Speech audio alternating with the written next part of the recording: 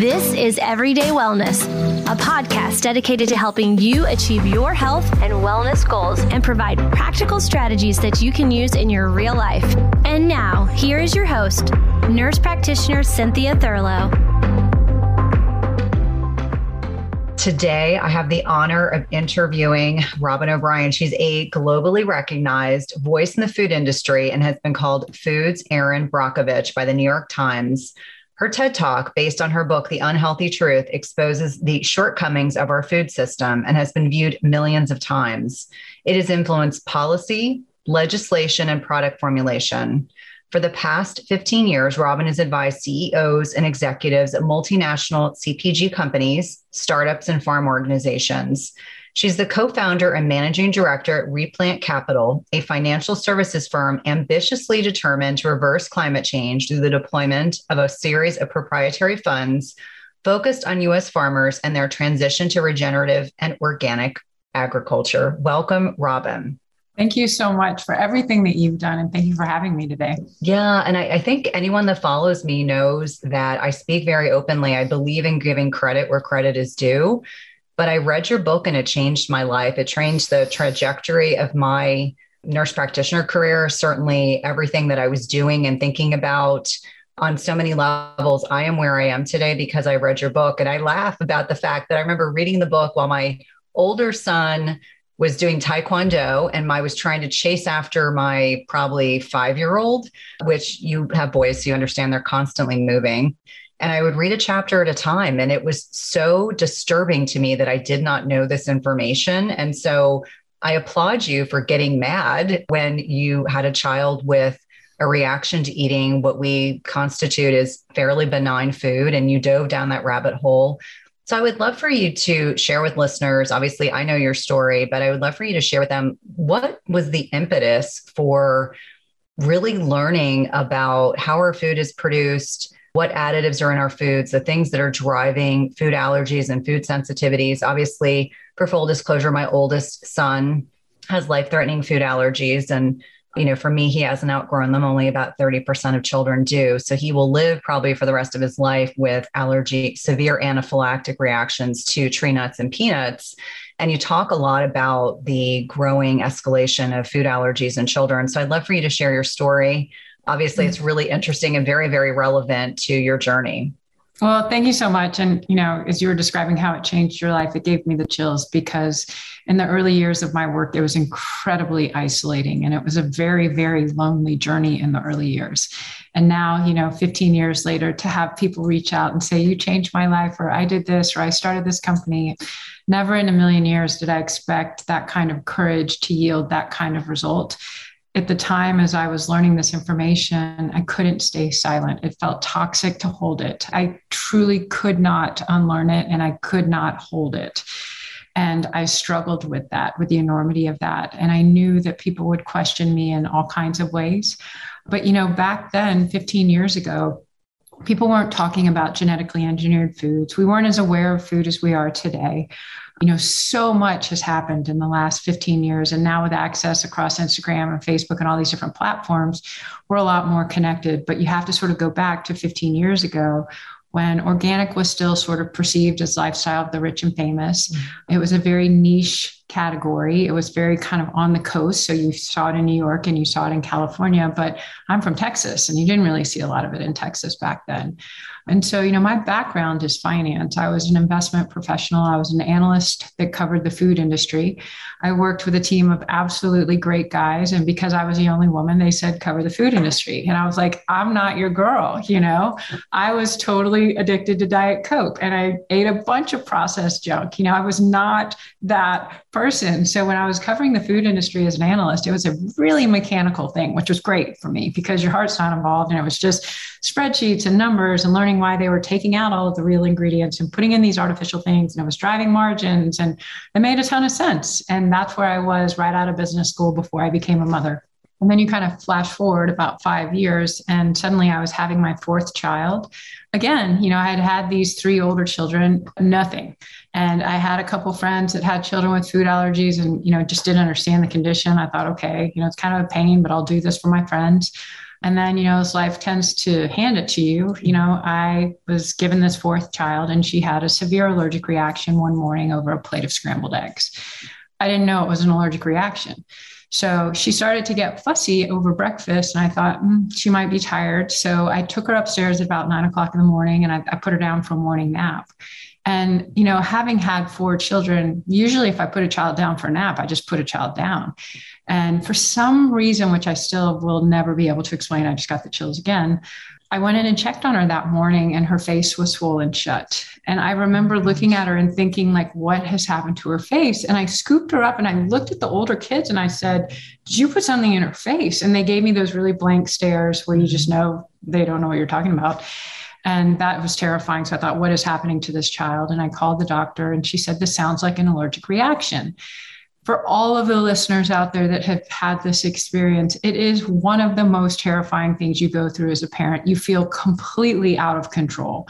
And here I had been, on a full scholarship to business school, worked at the investment group, managed $20 billion in assets. And here I was standing with this child thinking, I don't know what to do. And so we get her to the pediatrician. She says this is an allergic reaction. She starts rattling off the statistics of food allergies and how you have these top 8 allergens like eggs and wheat and milk and all these things. And I'm thinking, oh my God, how am I going to feed this child? And not only how am I going to feed her, how am I going to keep her safe from these 3 older siblings that wouldn't understand that she can't have this or that?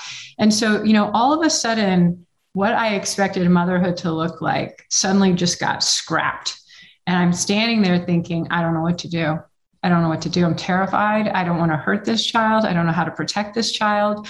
I hadn't thought about all of these different things. And so, as most of us do, when you're first beginning to learn about food allergies, it is so overwhelming because you realize they can be labeled, milk can be called casein in these ingredients. And I'm reading these ingredient panels and I'm thinking, what in the world is this stuff? Oh my gosh, how am I going to keep my kids safe?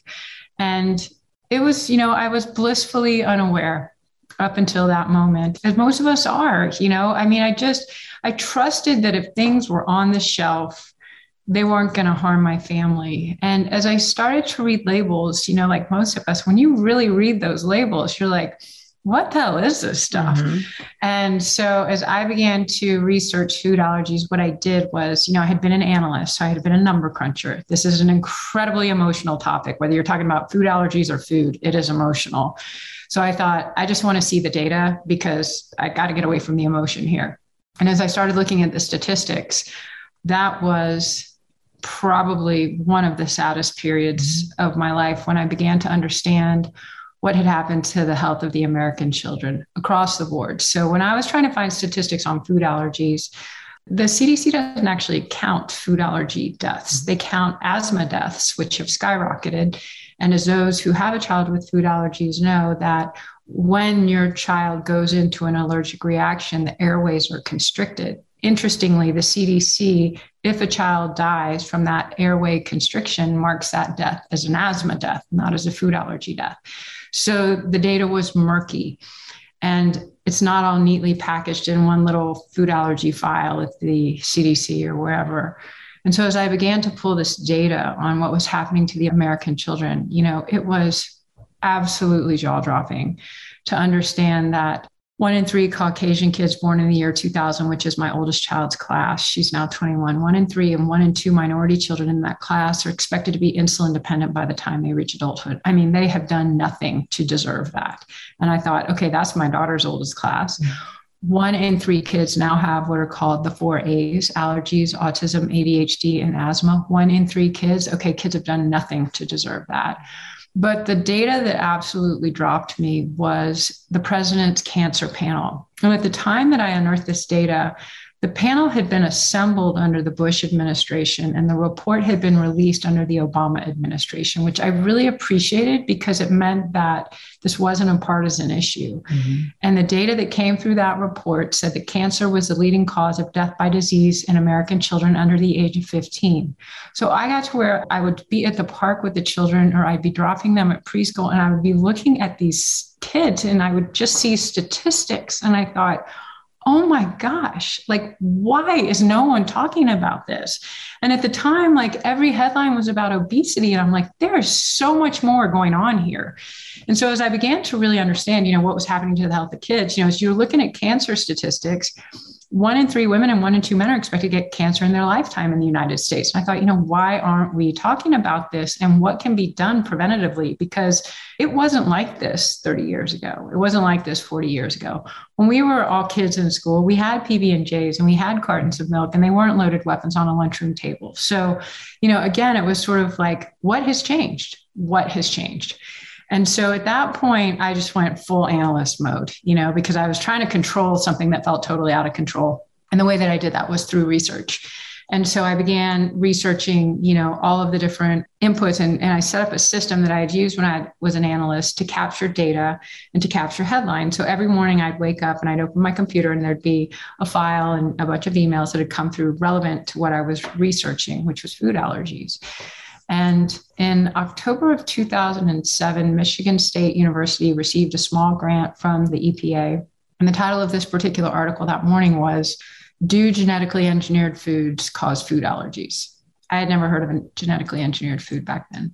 So I started researching this stuff and I'm like, okay, I have no idea what these things are. And I had covered the food industry as an analyst and we hadn't talked about this. So that was my first call, was back to the guys on the desk and saying, why didn't we cover genetically engineered food on all these chemicals that go with genetically engineered foods? And they said that was actually covered by the chemical industry analysts. And I said, but we're eating this stuff. And they're like, that's just how it was covered here. So I was like, okay, that's interesting.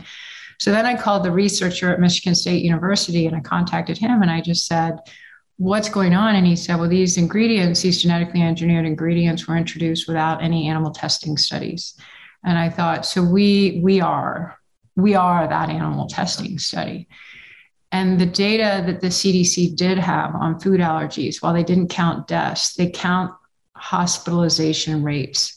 And there had been a 265% increase in the rate of hospitalizations from 1995 until 2005. It was in about a 10-year period. And I thought, okay, correlation is not causation. I'm an analyst, I know that. But a correlation of this magnitude merits an investigation. No one was doing that investigation. So I thought, I have to do this investigation, like what is going on? And when I learned that the United States was one of the only developed countries to introduce these ingredients into our food system without labels, that felt so offensive. I thought, what have they done to us and to what we believe to be patriotic about transparency and all these things of freedom of choice that we hold so dear? And it really challenged a lot in my belief system. But I realized, there was this double standard. And I think the most screamingly obvious part of it was when I realized that our own food companies were making products with genetically engineered ingredients and all this artificial junk for here in the US. And then they make that exact same cereal bar or that exact same cookie overseas without genetically engineered ingredients, without artificial colors, without high fructose corn syrup. And I thought, they already know, they know they've got this higher integrity product that they sell to moms and families in Europe. And yet here in the US, we get this cheaper, junkier stuff because it drives margins. I mean, I knew that as an analyst, that's why. And because we weren't making any noise. And so at that point, I spent the next several months kind of swinging between a very deep and dark despair. It was a very, very dark time, realizing that I would have to say something on this. And at the same time, being absolutely terrified too. At that point, my family was so, we were just never taught activism. We weren't an activist family. We were a conservative Texas family. And I was terrified to step forward on it. And so I researched people that had presented controversial things. I studied the work of Martin Luther King Jr. And I thought, he used love when he was presenting civil rights issues. And then I studied Harvey Milk and how he used gratitude when he was presenting issues around the LGBTQ community. And then, I studied others like Al Gore, where they tried to use fear. And I thought, fear shuts me down. Fear just shuts me down. So I knew I had to use love and gratitude and not fear. And I have maintained that for my entire career, that this knowledge is a gift. And just as you are so thrilled to give someone you love a gift, that's how I feel about this information. sometimes people aren't ready to receive a gift. And so you just sort of put it behind you up on the shelf and you wait until they're ready. They always come around, some sooner, some later, but they will always come around. And so to hold this knowledge with that kind of love and that kind of gratitude is something that I have maintained since the very beginning. Just as you carefully choose the cut of meat or freshness of produce that you cook at home, you should carefully choose chemical-free cookware that provides a healthy and safe cooking experience. The materials in 360 cookware are safe, sustainable, and of the highest quality. Their cookware is 100% free from any toxic chemicals, as the company produces quality stainless steel cookware and bakeware without added chemicals, and all are manufactured in the United States. It's also the leading manufacturer that equips kitchens with cookware and bakeware that are free of all of the toxic chemicals and coatings, including PFAS, Teflon, and ceramic. And the best thing is that when used properly, the product's construction provides nonstick properties in a product that can be passed down through generations. Go to www.360cookware.com and use code Cynthia20 for 20% off your first order. Again, that's 360cookware.com and use code Cynthia20 for 20% off your first order. We've been using their products over the last several months and have really been pleased with not only the durability, but ease of cleanliness.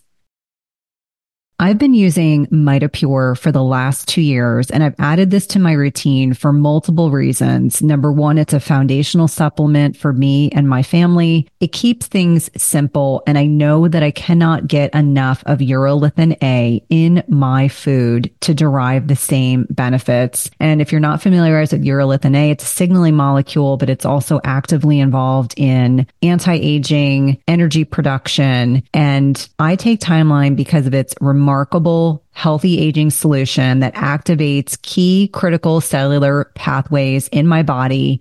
It's a total game changer for healthy aging. I alternate between using the soft gels and powder depending on whether or not I'm traveling. And we know that restoring cellular energy is a key to enduring health. And this is concluded in a recent publication in Nature Metabolism, which is a top scientific journal, identifying that newly energized cells may provide many more years of healthy life to people. Yet as we age, we know that cellular energy production naturally declines and reduces our prospects of optimal health and longevity. That's the great thing about Timeline, is you can restore cellular energy and support healthy aging. I've noticed the biggest improvements in my energy and sleep levels. We know that Timeline is clinically shown to give our cellular energy generators, the mitochondria, new power. And when taken daily, it replaces aging mitochondria, so it upregulates mitophagy and rebuilds new ones, or mitogenesis. Timeline is the only nutrient that can do what it does. So Timeline renews your cells to a more powerful state. My listeners can get 10% off your first order at timeline.com/Cynthia. That's 10% off at timeline.com/Cynthia. I know you're going to love this product. Really powerful. You know, there was a quote that kept coming up when I was doing my research for our interview, and your quote was, "Courage is contagious."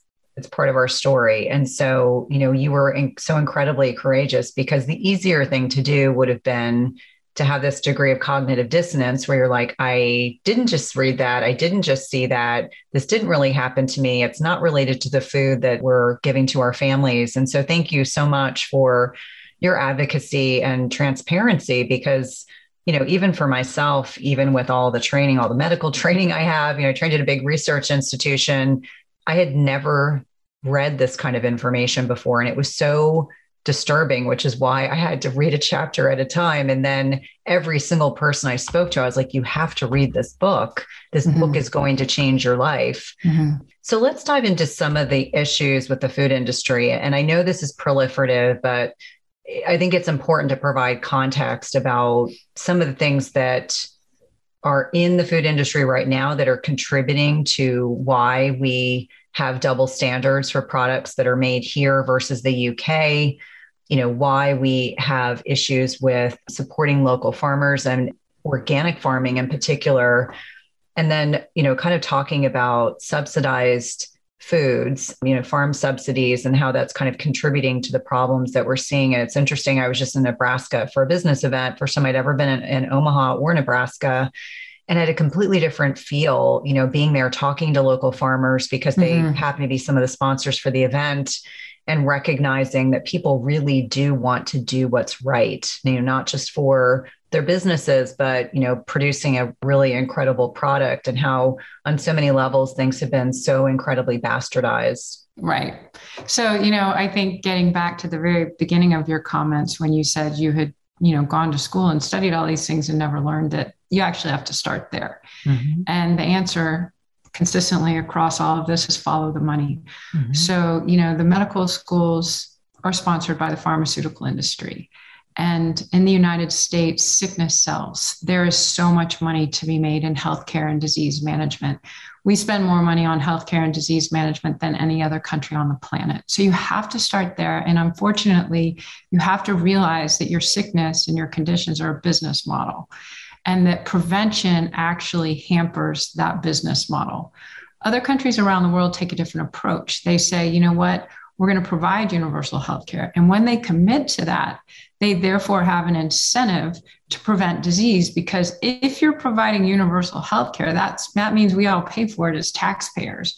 So I don't want you to get sick because that means my taxes are going up. You don't want me and my kids to get sick because yours are going to go up. So there's actually an incentive in place to maintain health and wellness in a country that does not have a for-profit medical system. We have for-profit medical. We're one of, we stand out in global, profiles because that's what we've chosen to construct. And there's been a lot of money that's been made in that.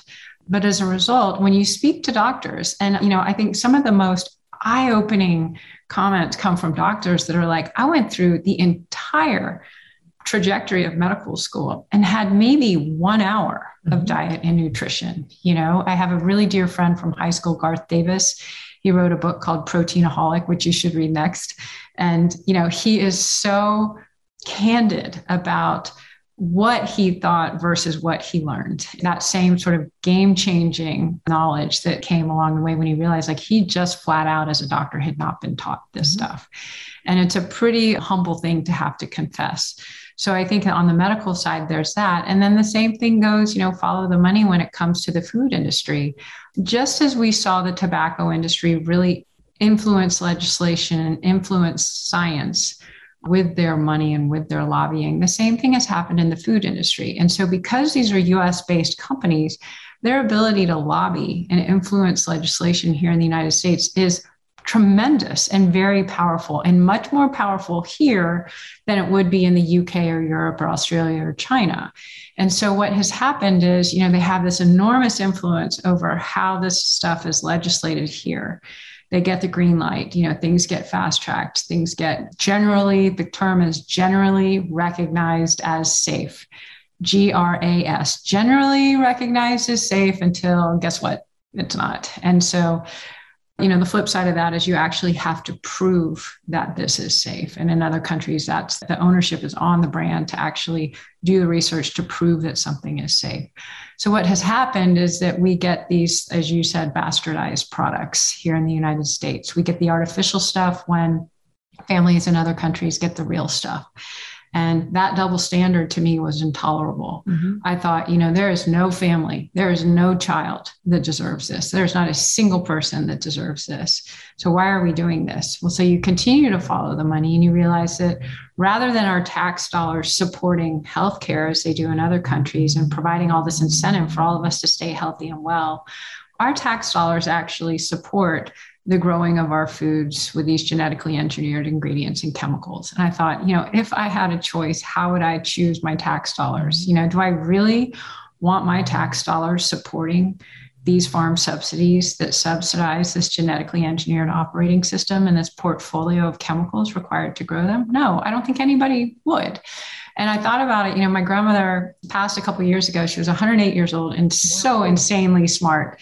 And I remember telling her about this and she said, Robbie, that's just so scary. That is so scary. And I said, grandmother, I said, when you were raising your boys, you just had corn. It was corn, I said, now we've got this genetically engineered corn that's been genetically engineered to produce its own insecticide internally within the plant as it grows. You can't wash that off. You cannot wash that off. And I thought, that's why we need labels, because any decent human being would want to know and have the choice between that kind of corn that our grandmothers ate, which was corn, or genetically engineered corn that's been created to release its own insecticide. And so, without that transparency, without that information, we're all blindly eating corn, thinking it's the same as what our grandmothers ate. It looks the same as what our grandmothers ate, but it is patented at the U.S. Patent and Trademark Office as this genetically engineered product because of its unique characteristics and traits.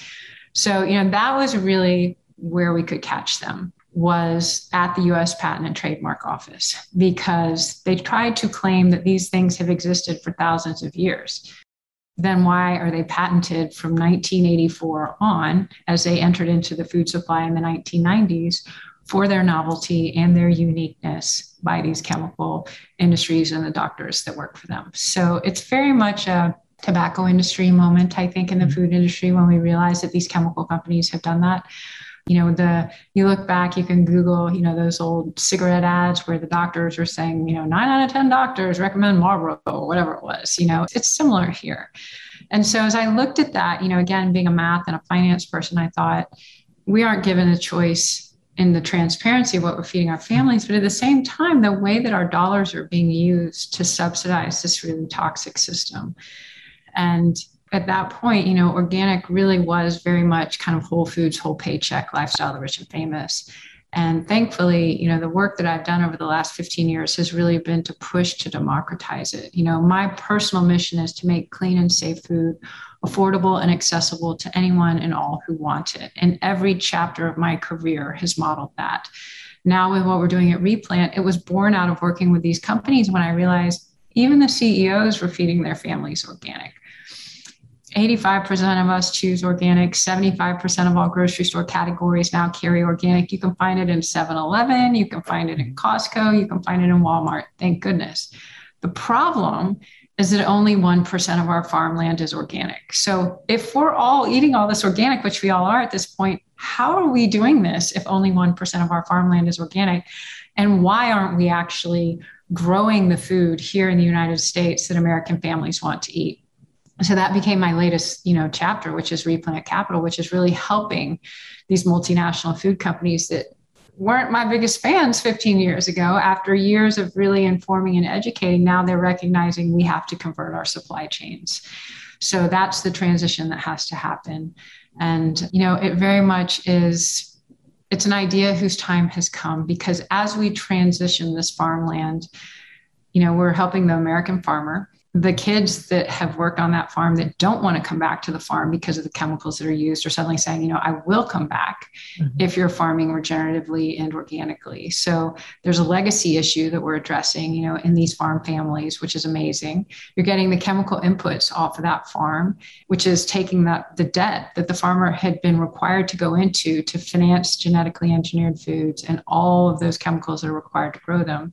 All of a sudden, when you kind of cut that off, you're also cutting off the debt that's required. So farmers are saying, okay, if I step back from chemical inputs and I learn how to manage the soil, it's a transition for sure. Mm-hmm. So instead of spending money on chemical inputs, they're spending money on a technical assistance guy that can come out and show them exactly what to do in Kansas. But once you learn that, you can't unlearn that. And so that transition, that's what we're tackling, is that 3 to 5 year transition to help get the capital flowing to the farmers so that they can start to grow the kinds of foods that American families want to eat. And then I think, the part that I just love is that their families are coming back. And, I asked a guy in Georgia, Will Harris at White Oak Pastures, I said, what's the best part of your conversion to regenerative and organic agriculture? And he said, my girls came back to the farm. Oh, so beautiful. I think that the average person really doesn't understand the magnitude of farming debt that is involved when working with these companies. One thing that I read as I was doing my prep was that it's $426 billion worth of farming debt. And that is a direct interrelationship with the fees that the farmer is required to spend to buy specific type of seed, not heritage seed, but the specific, whether it's Monsanto or what other company, and Monsanto is just the big one that I think of, but all of the farming practices that kind of come along with that. And it keeps these farmers, I mean, they're forced essentially financially to continue on this path. So I love that you're starting to change that narrative and really to do it in a way that's focused on the positive and the regenerative agriculture piece. And so for the benefit of listeners who may not be as familiarized with the term regenerative agriculture, and I've had the opportunity to connect with Rob Wolf, and I know he's particularly, savvy in this area as well, but I'd love for you to just explain the differences between kind of the conventional, farm debt industry versus, transitioning to this new locally done, focused on, I always say locavore and organic, but really getting back to basics, getting back to soil quality, which is something that's really been greatly diminished over the last probably 30 plus years, because we're essentially taking what used to be a relatively healthy plant where there was probably not as much monocropping. Now it's a lot of monocropping where the soil content is really poor, but now we're kind of transitioning back to what I would consider to be probably the way that we farmed, 50 or 100 years ago. Yeah, I would actually caution not to say that because the industry loves to use that against us. Okay. I would say that we can pull from the indigenous wisdom of, decades past and marry it with technology from the 21st century that can accelerate this transition to healthy soils. So we're not going backwards, we're actually going forwards, and we're leveraging the best of the knowledge that we hold as an industry, as a country, as a globe. But yeah, so, what happened in the mid-1990s was this just rapid transition to this genetically engineered operating system. And it changed everything for the farmer. Because up until that point, the farmer had been allowed to save his seeds. And as they grow things and catch the seeds and save them, they can repurpose the seeds into the next harvest, into the next season. And there's no money that's required because you're saving seeds from crop to crop to crop. With the introduction of genetically engineered crops and this patented technology, it was illegal for the farmer to save the seed because it wasn't his to own. It was a patented technology owned by these agrochemical companies. So all of a sudden, the farmer, instead of just being able to save the seeds and begin again the next season, he instead had to go to the bank, take out a loan, go to the chemical company and purchase the seeds. And that became an incredible recurring revenue model, as you know. I mean, again, it's like these agrochemical companies were brilliant because they said, if we're going to increase our share price, we've got to increase revenue. So all of a sudden, a farmer who didn't have to buy seeds every year suddenly has to buy seeds every year. Well, that's great for the revenue of the agrochemical company. It's terrible for the farmer because he's taking on more and more debt. And as you mentioned, today American farmers carry $426 billion in debt. I mean, the average farm carries so much debt. There is no other entrepreneur, no other family we would ask to do this, And so, realizing that fundamental shift had happened, not just in the way that we grow food, because they're taking on the debt to purchase the seeds, then they have to buy all the chemicals to treat the seeds, and they have to buy the chemicals to grow the crops. So it's just a ton of debt to use this new genetically engineered operating system. And it really, I think, in the early years, the promise was that it was going to increase yields. What happens when you chemically treat a farm year after year after year, now 20 years into this experiment, is that the microbiome of the soil is destroyed. And for anybody in health and wellness, we talk a lot about the microbiome of the gut. And so it's pretty darn similar. When you're thinking about the microbiome of the gut and how we know now, there are certain things that when you put those things in your gut, it's going to make it worse. There are certain things when you put them in your gut is actually going to help restore healthy, microbiome. Same goes for the soil. And so what happened was the farmers started to realize that these chemical inputs were harming the soil and they were harming the water quality around their farms. And so it was this sort of awakening and reawakening, because the farmers of color will tell you they never had access to that capital. It was highly discriminatory. 96% of our farmers are white and 70% of them are male. So that lending structure was highly, highly discriminatory. The silver lining is that farmers of color and indigenous farmers never had access to the debt levels. And so they maintained this soil stewardship. They were never able to shortcut with the chemical inputs. So they maintained on-farm practices without chemical inputs that we now call regenerative farming. And so it's regenerative in the sense that if you were using chemical inputs and now you're going back to restoring soil health, you are regenerating the health of the soil. Farmers of color have been doing it all the time, which is why they get annoyed with the term regenerative. But, here we are in a place where 96% of these farmers that are white that probably did have access to the capital and probably did embrace a lot of this agrochemical model, realizing it destroyed their soil. And just as we have the microbiome of the gut, we have the microbiome of the soil. So the first step is do no harm. And that begins by removing the chemical inputs. Then what are you going to do? So they're learning that instead of spending money on the chemical input model, they're spending money on this sort of soil stewardship model and learning how to restore the health of the soil. And there's so many different practices that can be employed. You get really like on farm wonky pretty fast, but there are a lot of things that farmers can do on farm to actually build soil health. And that's the transition.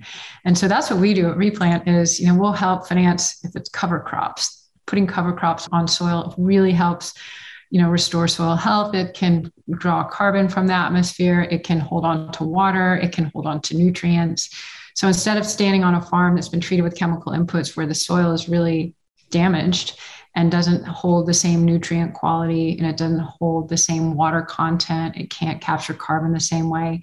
When you transition a farm using these regenerative and organic practices, all of a sudden soil becomes this vibrant living thing again that can serve in such an amazing capacity, not just with the potatoes that we're pulling out of it, but also its ability, to assist in climate, when it's drawing down carbon. So I think, I was with a bunch of scientists a couple of years ago, and I said, when do we really in a big enough number, wake up to the fact that soil has this incredible power?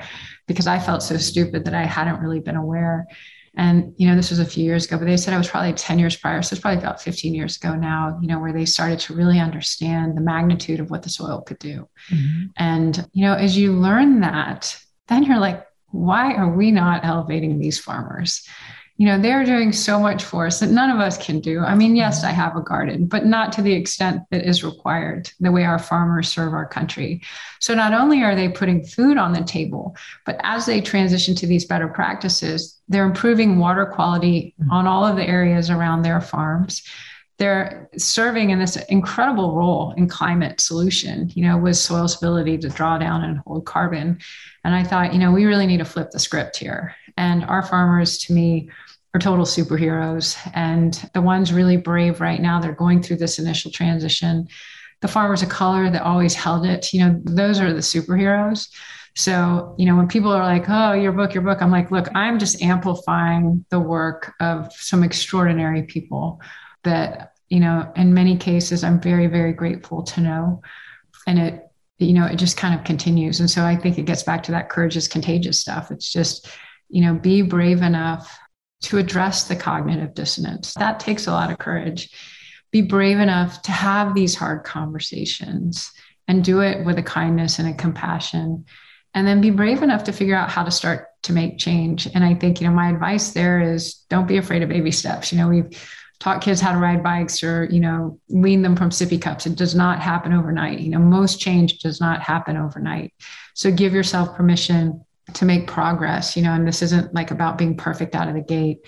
And I think probably the, one example I have of that is the very first speaking engagement I was ever asked to give, 6 people came. I invited my pediatrician. I invited a friend who was a nutritionist, and then there were 4 others that actually came. And, that's how I started my speaking engagements. And now, to be invited to speak at some of these events and summits that I speak at, there's just, again, that profound gratitude of not being afraid to start small. I think what I was the most afraid of is if I did nothing. And so, again, you've got to start where you stand with what you have and know that it's going to inspire someone in some way that you never could have imagined. Absolutely. And I think it's really important to reemphasize the fact that slow and steady wins. I remind people all the time that neither you nor I, overnight made so many changes, both personally and professionally. And certainly your advocacy is really critically important. You had touched on the soil piece, and I would love for you to speak a little bit more about this. I know that when I talk to people say, well, I eat all organic, why is the soil quality even an issue? And I always usually focus on magnesium, magnesium depleted soil, but I know there are a lot of other nutrients that are as important, if not more important than that. And when we're differentiated between, the current kind of standard practices for the way soil is in terms of composition versus the, regenerative agricultural side or the, you mentioned that there's a lot of biases in the farming industry and who had access to these chemicals and fertilizers and those that had been for many years doing more traditional farming methods.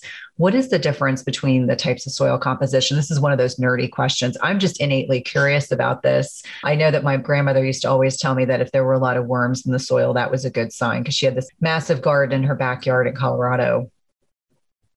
Yeah, so that's a great question. And my brain goes to the experts on that. And that I would say is Ray Archuleta. And he is with an organization called Understanding Ag. But you can see him in action in a documentary called Kiss the Ground. And so if you really want to understand what happens when you transition farmland to the soil, Kiss the Ground documentary is beautifully done. It took 7 years for them to make, and they do a really good job of showing and highlighting, those changes. If you're with Ray Archuleta in person, which I have had the luck to be with him as he's given these demonstrations, you kind of feel like you're in church because he's just like, preaching this thing in such a big way. And he's so passionate. It's coming from such a full heart because he knows it changed his life and it changed the life of his farm. But I think probably the best demonstration that they give, it's just fascinating, is he's got like this giant flatbed with all these different soil types on it, these different kind of blocks. From, a soil type that is very conventional, treated with a lot of chemical inputs, to something that's regenerative, something that's organic, to actually a piece of asphalt. And what he does is he takes like a shower head and he rains on across all of these different beds, and then underneath what he's got is like giant mason jars that are capturing whatever comes through. And I think the most fascinating thing is that when you have really damaged soil, the water doesn't go through. It just runs right off the top. And so that jar underneath is literally capturing nothing because that water infiltration is the term, that water infiltration is almost non-existent. Whereas when you have really healthy soil, that water is able to permeate through this living, vibrant cell. It's not like a piece of concrete. Comes through and you can see what the water holds, by what is captured in the soil. And I think the water part of this conversation is, to me, my North Star. I think it is completely under mentioned. It is not tabled enough in terms of how critical water security is to food security, which is to national security. And this is where I totally look at some of our policymakers and I'm like, we have got to be braver here. Without water, our food system goes into immediate crisis. And we are getting dangerously close to that point. You see these headlines out of California with some of the reservoirs. Here in Colorado with the Colorado River, we see the headlines. So we need to make sure that when we are using water on farm, we are using it on soil that can absorb it and we're not wasting this incredibly precious resource. When we're treating the farms with all the chemicals and then using this liquid gold, which is water, across the farm, and it's not even being captured, it's not even being absorbed, that waste to me is criminal. So as we transition farms to regenerative agriculture, I think the policy play there is water, that as you can show, for example, the work that we're doing in the Central Valley in California with almond growers shows that as they transition their orchards to regenerative agriculture, there's a 500% increase in water infiltration. So water's ability to actually get into the soil. I mean, that is huge. And so you think about a state like California that's just in total water crisis drought. And to me, we're only a few years out before the states are going to start to say regenerative practices for water conservation and water infiltration, and to really recognize that, none of this is possible without this asset, water, that we all just completely take for granted. I'm the one in my house, it's totally my thing where it's like, If a kid leaves water in a cup, I water the plant with it. If a kid leaves water in a cup, I'll put it in the dog's bowl. I never pour water down the drain. It is just, it's liquid gold to me. So, I hope that there's a growing awareness of that soon too. Well, it's really interesting because you and I both share that predilection. We're in a rental right now and building a house, which is supposed to be done in a couple of days, which is very exciting. And because we normally drink filtered water and are not doing that right now, anytime there's water anywhere, it gets in a plant, into the dogs. But we have 2 dogs. And I'm always yelling at my kids to turn the shower because they'll turn the shower on and go down the hallway and grab something. And it's 5 minutes later. I'm like, you're wasting all this water. Mm-hmm. But I've actually heard that some of the crops, even, I don't know if it was almonds or if it was avocados, but it was talking about how much water is required in a kind of conventional farming situation to bring a crop of almonds to market. It was unbelievable. I don't recall what the statistic was. I wish that I did, but it was surprising for those of us that are not in the farming industry, how much of that resource is being utilized in order to, I think almonds are like a quote unquote hot, fairly clean, healthy food. Mm-hmm. And so people think, oh, this is great, but you're actually contributing to the problem if you're not learning more about this resource for sure. Yeah. I think again, like the education around all of this is so important. And, to me, it's like you could put it in a biology class in middle school. You could put it in a math class in middle school. There'd be so many ways you could teach this. And it's so relevant, and I do think as a generation of parents that were sort of told one thing and then woke up to the reality of what's actually happening. I'm grateful that our kids are exposed, to this double standard and to this duplicity at an earlier age. So it's not like, we had to sort of come to this moment where it was just so impossibly hard to hold the information because it challenged so much. Whereas I think I look at my kids who are now between the ages of 16 and 21 and like, they have a very healthy dose of skepticism. And it's partly, yes, that, they've had this mother that has advocated on behalf of children for their entire lives. But I also think, they look at it in the political spectrum, they look at it environmentally. And I think, one of the challenges we have as parents is that this generation of kids is sort of in this existential crisis a little bit because the leadership has failed them. And it's so clear that it has failed them consistently and across the board. So, for me, one of the things I think that really can help address that is we talk so much about how important biodiversity is, for farm health and soil health. I think diversity is critical in terms of governance. So whether we're talking about local leaders, state leaders, federal leaders, or on corporate boards, the more diverse that you can make those organizations, the better for everyone, because we all come with such a different experience. And so if the organizations have been primarily white male, which the finance industry has, it's no wonder that we have a broken food system that has been primarily white male because it has lacked the voices and the diversity and that collective wisdom. So, to me, the more that we can really sort of say, if we're going to talk about biodiversity on farm, we got to talk about diversity at the boardroom. And it's starting to happen. That's something I think that needs to accelerate because I think women, especially in the food industry, bring incredible insight and knowledge, especially as mothers, through what we've navigated through pregnancy. And to dismiss that, to me, is incredibly risky.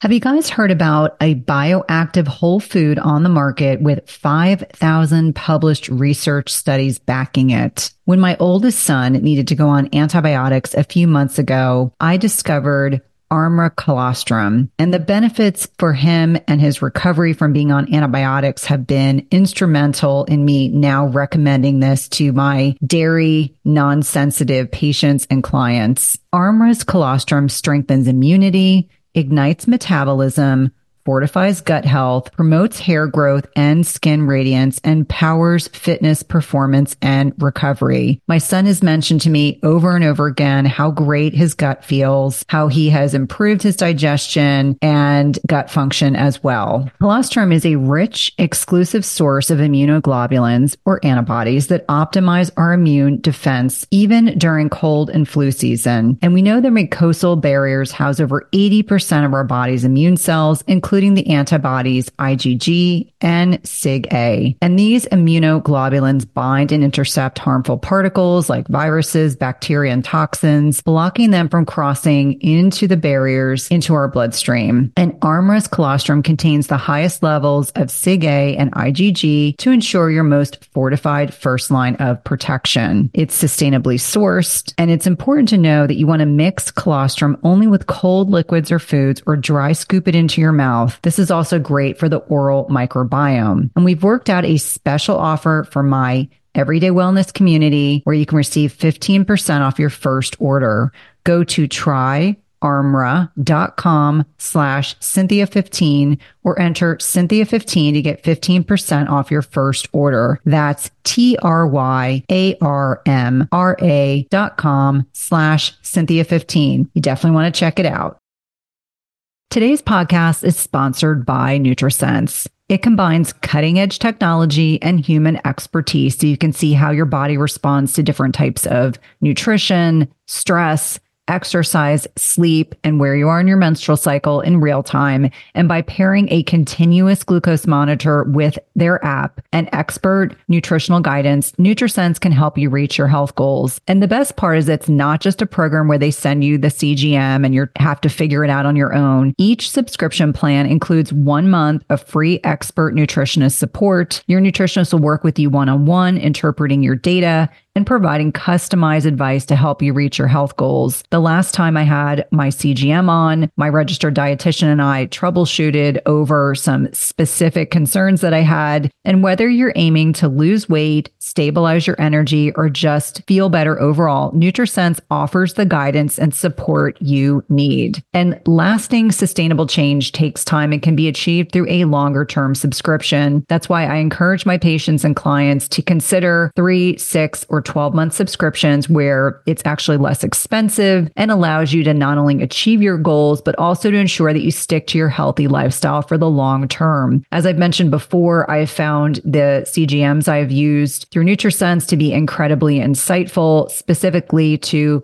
carbohydrate tolerance. I would not have known that plantains spiked my blood sugar without this information. It's also been hugely helpful for tailoring to workouts and sleep quality. And so for me, even though I am metabolically healthy, I found the insights to be particularly helpful to tailor my lifestyle changes to my blood sugar. Visit nutrisense.io/EWP and use the code EWP for $30 off plus 1 month of free nutritionist support. Be sure to let them know you're a listener of the Everyday Wellness podcast when they ask you how you heard about them. This is one of my favorite ways to take care of my health and one of my top recommendations for all of my patients and clients. And I think having an echo chamber, where you're just surrounded by people that all agree with everything that you're doing and don't question anything is dangerous on so many levels.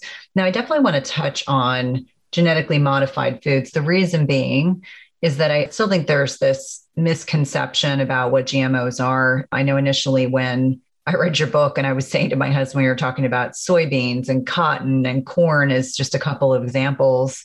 The degree of cognitive dissonance when I was talking to patients, when I worked for a large cardiology practice for 16 years, and 95% of the time it would fall on deaf ears, but I would start just saying, we need to be concerned about these things.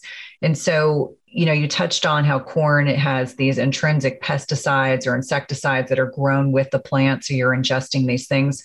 What are some of the other kind of concerns about GMOs? As you mentioned previously, there's no long-term human health studies on these things, but obviously we're starting to make these, as you mentioned, correlation is not causation, but we're starting to kind of look to see, are we healthier preceding, the advent of GMOs into our food supply, or are we dealing with more health issues? And there's no question there.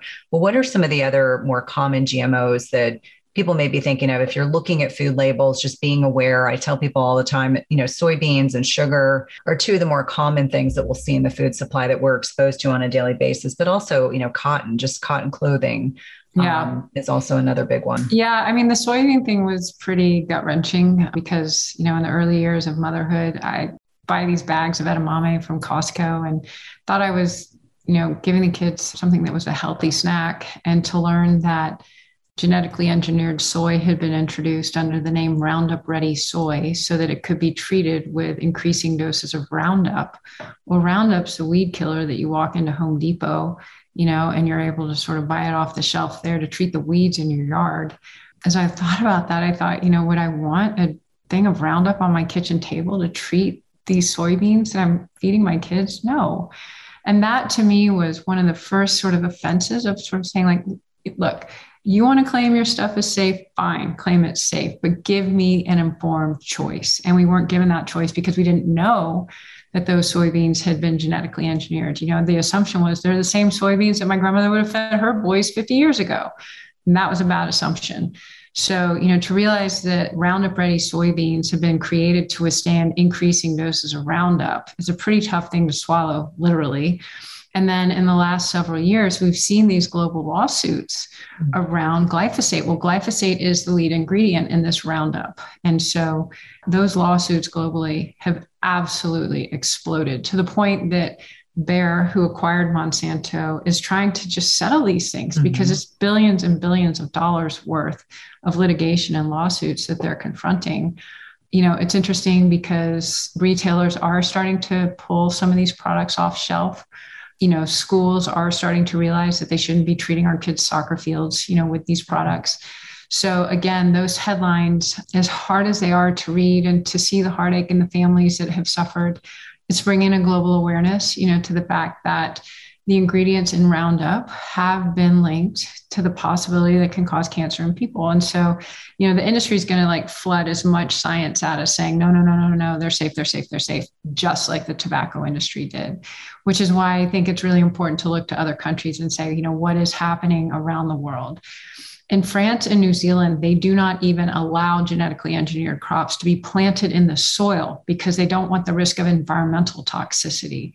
Other genetically engineered products, there is something called recombinant bovine growth hormone, and it's a hormone that's injected into dairy cows to help them make more milk. Again, all of our trading partners, developed countries around the world said, no way, not enough science, that looks too risky, we're not going to do it. So they never allowed this artificial growth hormone to be injected into their dairy cows. Here in the United States, it was put into our dairy supply. We were not told, it was not labeled. So, that kind of duplicity, I think, as an American, just goes against who we are and what we stand for. This whole freedom of choice. How can you have freedom of choice if you're not told about these monumental changes that were put in place, the way, our dairy is produced, the way that corn is produced, the way that soy is produced? So for me, that call to action has always been very loud. And that is, give us this right to know, give us the right to choose, give us the freedom of choice. I think it's really critically important. And I think for many people, they may very well, as they're listening to this podcast, this might be the first time they've actually heard this information. And so it's challenging. I mean, when you hear it, you're like, no way, there's no way, there's no way. And I think I was like that, there's no way can't have happened. And I had plenty of people that are very dear to me say the same thing, there's no way that this has happened. And it was really exposing the double standard globally that other countries have said this stuff has not been proven safe. We don't want it in our food supply. We don't want it in our food system. If it's in there, it's absolutely got to be labeled. And we haven't done any of that. So, I think the challenge is, unfortunately, because, as we mentioned earlier, the subsidies go towards these genetically engineered crops, those are the cheaper ingredients and those are the cheaper products in the grocery store. And to me, that's criminal. It's criminal on a lot of levels. I think, the farmers that are growing things without the chemicals, why are we not subsidizing that? And then on top of that, the farmers that are growing things without chemicals, they're actually the ones that are financially penalized and have to pay to have their products labeled as organic. And I thought, that's crazy because those are actually the products that have existed for thousands of years.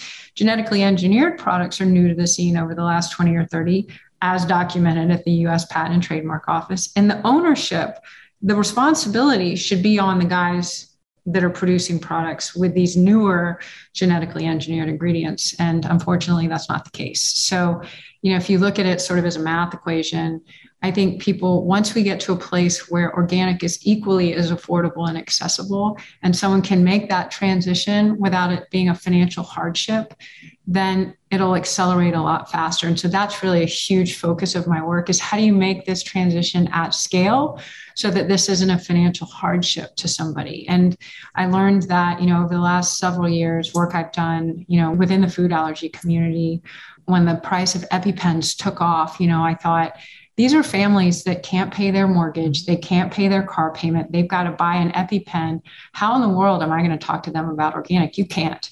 Like, until you can solve that economic equation for American families, we haven't landed at the solution. So that's where all of this work has led me today, is how do I address that economic hardship? How do we make this affordable and accessible to everybody? And how do we make it affordable and accessible to the CEOs that are calling the shots? Because at 1% of our supply chain, that's not likely. It's too expensive for the CEOs, which is why it's too expensive for most of us. Yeah, and it's interesting that you brought up the EpiPen situation, because I remember during that time frame, obviously I have a child that has to have, a set of EpiPens with him and a set of EpiPens at school. And, as I was leaving Walgreens, I said to the pharmacist, because I was paying $200 with insurance during that time frame. I said, what are people doing that don't have insurance coverage? And he said, they're not taking the EpiPen. And I said, that's abhorrent. Crazy. Abhorrent. I said, to think that there are children that are not protected because the parents are making a choice, and it's clearly not a choice they want to make, but maybe they have to pay for a mortgage or rent or food, and it's between that and getting an EpiPen for their child's. So the last thing I really want to touch on is the peanut piece, because I have a child with a peanut allergy. And if I recall, that was the chapter that completely got me spun out of control. And I think I went home and showed my husband and underlined a bunch of things. Your book is earmarked in multiple areas. And so you talk a lot about how much peanut allergies have doubled. I think it was between the incidence had doubled between 1997 and 2002, quadrupled in the last 13 years.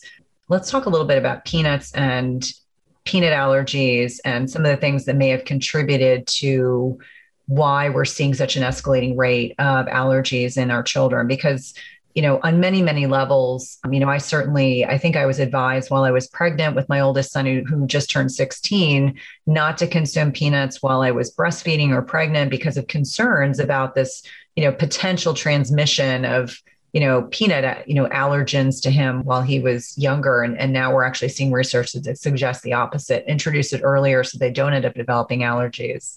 Yeah, it's head spinning as a mother, because, you're told one thing and then 6 years later, another study comes out telling you the exact opposite. So you go on a total guilt trip because of what you've done. Mm-hmm. And it's really manipulative. It's emotionally manipulative. And it's completely unfair because it puts the burden of the responsibility on the mother when it should be on the producer of the food itself. So, something that we've learned about peanut production, a couple things actually, it is highly, highly treated with chemical inputs. It is one of the most, the industry hates this word, but it is one of the most toxic products out there, because of how many things are sprayed on peanuts to keep them from molding and all these other things that they deal with on the farm. So there's that piece. So, I would say, are we allergic to peanuts, or are we allergic to what's been done to them? Because what has been done to peanuts today is so different, again, to what our grandmothers experienced 50 years ago. And then I think, the other piece of this gets back to soil. So peanut is rotated with a cotton crop, and cotton is one of the largest genetically engineered crops in the world. It is also one of the crops that is the most highly, highly treated with chemical sprays and inputs. So you think about a cotton farm and what is done on that farm to grow that cotton, all of the chemicals that are sprayed on that farm and what it does to the soil. So not only what it does to the soil, but the soil then holds those chemical inputs in the soil. So then when you rotate a crop, what that means is where that cotton was growing, when cotton season's done, you pull the cotton plants out and you plant peanuts. So you're planting peanuts in the soil that has been treated for that cotton plant. And a peanut, any plant, absorbs what's in the soil in its growth. So you're basically planting a crop into a really, really chemically abused soil, and then you're chemically abusing the crop. So the industry would say, you're not chemically abusing. These are, inflammatory words. I think if anybody saw what was done on farm, they would not choose those products. So, the industry they want to show a highlight reel of how, 365 days, what these processes look like, that, then by all means do it. But I think as mothers, if we had the choice between planting our food in soil that has been chemically treated and then chemically treating our food versus planting our food in soil that is healthy and vibrant and not chemically treating it and stewarding the soil through, cover cropping and these other practices, it's pretty clear what a mom would choose. So, when I learned all of this about the peanut, I immediately switched my family to organic peanut butter. I thought this is absolutely shocking. And, again, I think it's how can we have an informed choice? How can we let consumers and families and parents know that this has happened? And it is hard to digest. I really understand how hard it is to hear this information for the first time and want to dismiss it and want to shoot the messenger and want to marginalize it or say it's not true. And that's why, again, it's got to be affordable and accessible to everybody to transition out of this chemically treated stuff into something that hasn't been abused the same way. And, is organic perfect? No, it is not perfect. And I'm not going to be one of those people that says it's perfect. But again, let's bring a transparency to these conversations and let's think about how we're allocating our resources as a country, how we're allocating the precious resources of both farmers and water. And then think about how a consumer can make an informed choice. And I thought, as I worked with the industry, as I worked with the food industry, I said, transparency is actually your friend. As intimidating as it is to just go fully transparent, when you do, then all of a sudden, your consumer is making an informed choice. And that way he or she is telling you exactly what they want going forward, instead of sort of you getting these misguided numbers because they think they're buying one thing. And then all of a sudden, when they wake up and realize they're not, they're going to pivot really quickly. So, I think the more that the industry embraces transparency, and they're getting better about it, the better. And then I think the other thing that thankfully has happened is a lot of the CEOs of these multinational food companies that were not happy with me in the beginning of the work have all stepped down. And now we have almost complete turnover at the top of these companies with CEOs who have children with autism, or they have a sister with breast cancer, or they have a child with food allergies. They know they're buying something organic for their own families. And so they're actually working with us towards the solution in a way that 10 years ago, that wasn't the case. So that's where it's really exciting right now. And I think to have platforms like yours and your voice, which is such an amazing one, to continue to sort of say, we want this, yes, this is right. Yes, this is true. To be able to share this kind of work, your work, with the food industry itself, to say, look, this is a platform and so many people are engaged and following in this conversation. It's a focus group in and of itself, that the food industry can benefit from. So, to me, I think thankfully we're in a place where that dialogue and those conversations are so collaborative now. They're not antagonistic the way they were 10 years ago. And so to be in that place where executives are trying to learn, they're trying to figure out financially, how do they do this? One of the biggest challenges is, the financial institutions that own these firms and are just driving them, to produce the cheapest stuff at the highest margin. You're starting to see companies like Danone say, you know what, we're going to be a B Corp because we recognize that can't be the only thing we focus on. And I think more in the food industry will start to shift. And, the B Corp certification, for those that aren't familiar, it basically says, instead of it just being the financial institutions that are the shareholders, is recognizing all of us are stakeholders in this. You sitting at your kitchen table, my kids sitting at theirs, and that there's a responsibility not just to the financial returns, but to the impact that their products are having on all of us. And that's where this B Corp movement, as it continues to take off, is really exciting to me because it lets people put their values into play in the corporate world. Well, I can't thank you enough for our time together today. What are you working on next? What are you doing right now that is unique or fresh for 2021? I know we're in interesting times. I think most of the world is feeling like it was on pause for about 18 months. Yeah. So, for us, we are raising $2 billion so that we can deploy that money into the supply chains directly to farmers who want to transition to regenerative and organic agriculture, who want to break the chemical input model, and they want to break the debt levels that are attached to that chemical input model. And the way we're doing that is we're going back to these big food companies and the small ones and the organizations that have relationships with farmers. And they're saying, who are your top 8 people, guys, women, who are the top 10, within your supply chain that are really ready to make this transition, that are recognized for the leadership, that have the courage that's required to really lead here. And it's really interesting because whether you're talking to Danone or Anheuser-Busch InBev or McCain, which is this amazing potato grower that's privately held, but produces about 1/3 of the world's French fries, they know exactly who those farmers are that are ready to sort of lead on this. And the food companies themselves are really excited because all of a sudden they've got this amazing story to tell because they're transitioning their farmland towards products and offerings that we now want as 21st century consumers. Plus, they have this amazing climate story they get to tell where it's like, hey, as we built out soil health, here are metrics around water, here are metrics around bees, here are metrics around carbon that they couldn't tell before. And so it's been a lot of fun to work with both the farmers and the food industry in a way that people are really excited about what's in front of us. So that's the work today. And I think, for me, like really recognizing that economic tension of, I don't want to hear this because I can't afford organic. So how do we make organic affordable and accessible to everyone? It's with these supply chains. So to me, that's the next chapter of the work.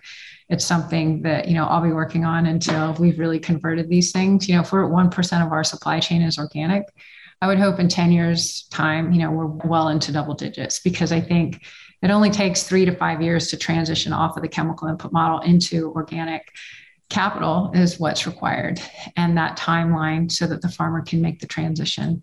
So that's the work that we're doing. And it means we get to work with a lot of amazing farmers and there are a lot of amazing educators out there like the Kiss the Ground team. I mean, as a resource and a tool to be able to teach people what this is about. And then inside these multinational food companies, they're just some amazing people, who are really ready to sort of take the lead and push these things through. So, that's where it is today. So hopefully in 10 years, we can look back and we can say, gosh, we were at 1% then, and now we're at whatever double digit we are. I can't thank you enough for your work and, leading with gratitude and, a mother's heart and courage, because there are a lot of other people that would have learned some of the information that you did and would not have been able to take action. They would have been in a state of paralysis. So what's the easiest way for us to connect with you if listeners would like to check out your website, check you out on social media? Where are you most active? Yeah, find my website at robynobrien.com. And then across social media, it's Robyn O'Brien USA. Please reach out and share your stories. I love hearing from people. I've heard from farmers who read my book and lost 30 pounds, and they're the sweetest, like before and after pictures you could ever see. I've heard from people whose lives have been changed, like yours, others whose children, have now started businesses that are somehow tied to this. A lot of people have gotten involved in policy, which is such an important piece of this.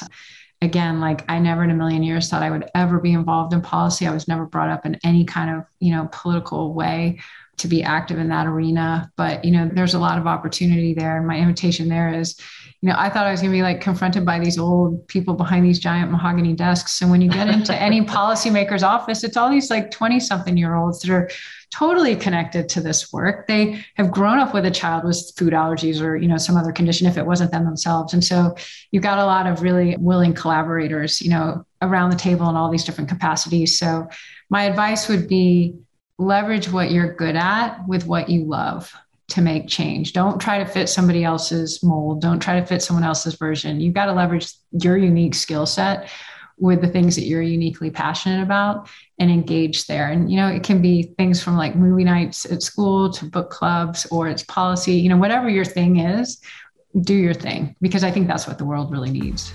Thank you, Robyn. Thanks for listening to Everyday Wellness. If you loved this episode, please leave us a rating and review, subscribe, and remember, tell a friend. And if you want to connect with us online, visit the link in the show notes.